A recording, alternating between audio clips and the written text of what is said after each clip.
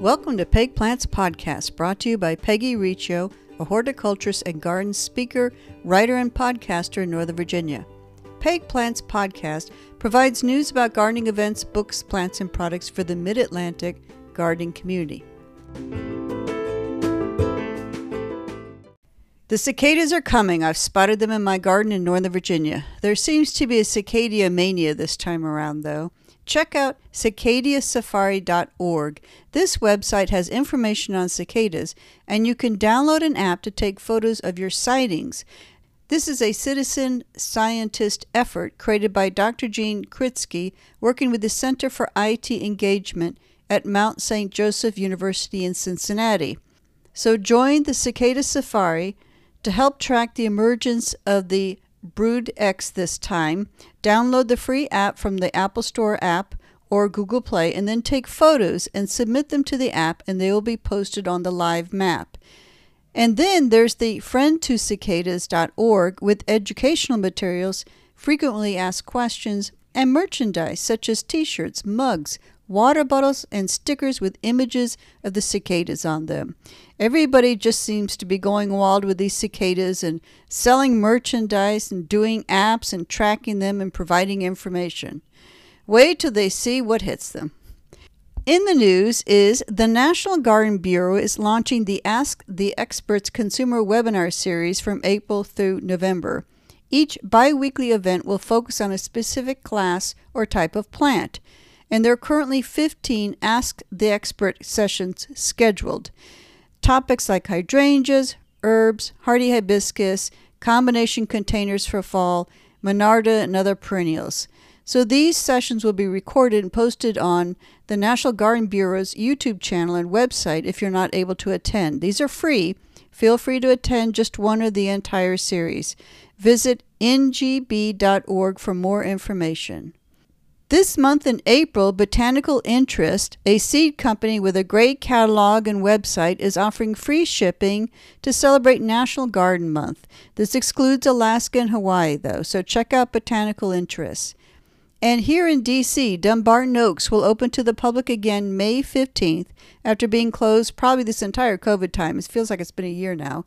It's in Georgetown, and it was designed by Beatrix Ferrand. It's a beautiful garden, and there's always been an admission fee, but now it's going to be time ticketing because of the pandemic. But I'm really glad they're opening up. I really miss that beautiful garden. The New York Botanical Garden has opened its Kusama Cosmic Nature exhibit.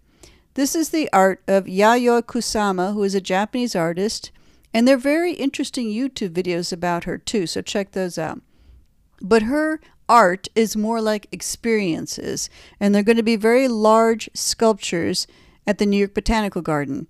Her work was here in D.C. a few years ago at the Hirshhorn Museum. You might remember the large orange and black polka-dotted pumpkin that was on the Hirshhorn grounds in D.C. But visit the New York Botanical Garden website for more information about this exhibit. So this is what's coming up this week. So this Friday, the 16th, online lecture, You Can Garden for Life, Adaptive Gardening Tips with Tony Gattoni at the U.S. Botanic Garden. Also on Friday, Native Plants for Wet Conditions, Master Gardeners in Northern Virginia.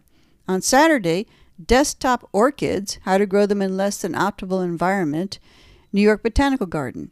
On Saturday and Sunday is the Leesburg Flower and Garden Festival, free and in person at Leesburg, Virginia. On 17th Saturday, Wild and Scenic Film Festival, Ladue Topiary Gardens. From the 17th through the 24th, Saturday through Sunday, is the Garden Club of Virginia's Historic Garden Week. So this is a ticketed event in person where you can see public and private gardens throughout the Commonwealth of Virginia. On the 18th Sunday, all about terrariums and vivariums, New York Botanical Garden. On the 18th Sunday, afternoon tea, lessons from great gardeners, Longwood Gardens.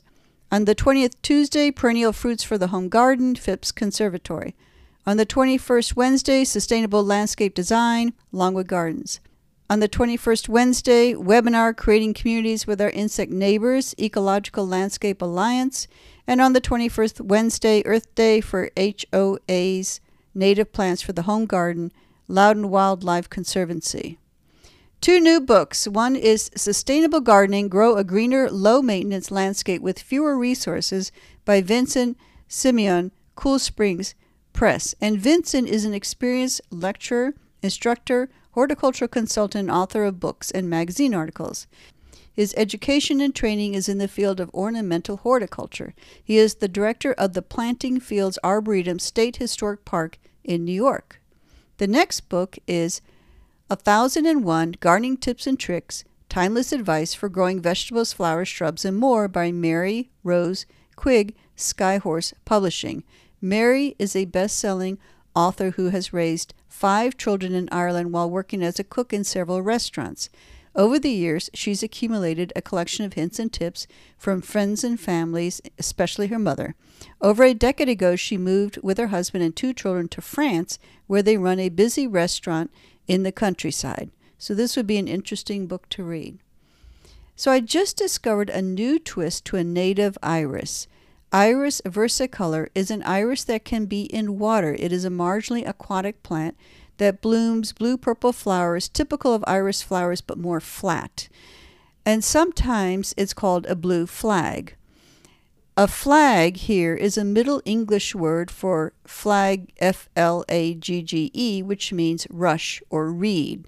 Now this species has green sword-shaped foliage, just like regular bearded irises, but the purple flame has outer eggplant purple colored leaves, which makes this a very striking plant because you see a lot of purple in usually a very watery area.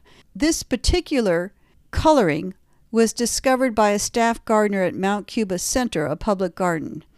So check out Iris versicolor Purple Flame for purple colored iris plant. The public can buy this retail at Spring Hill Nursery.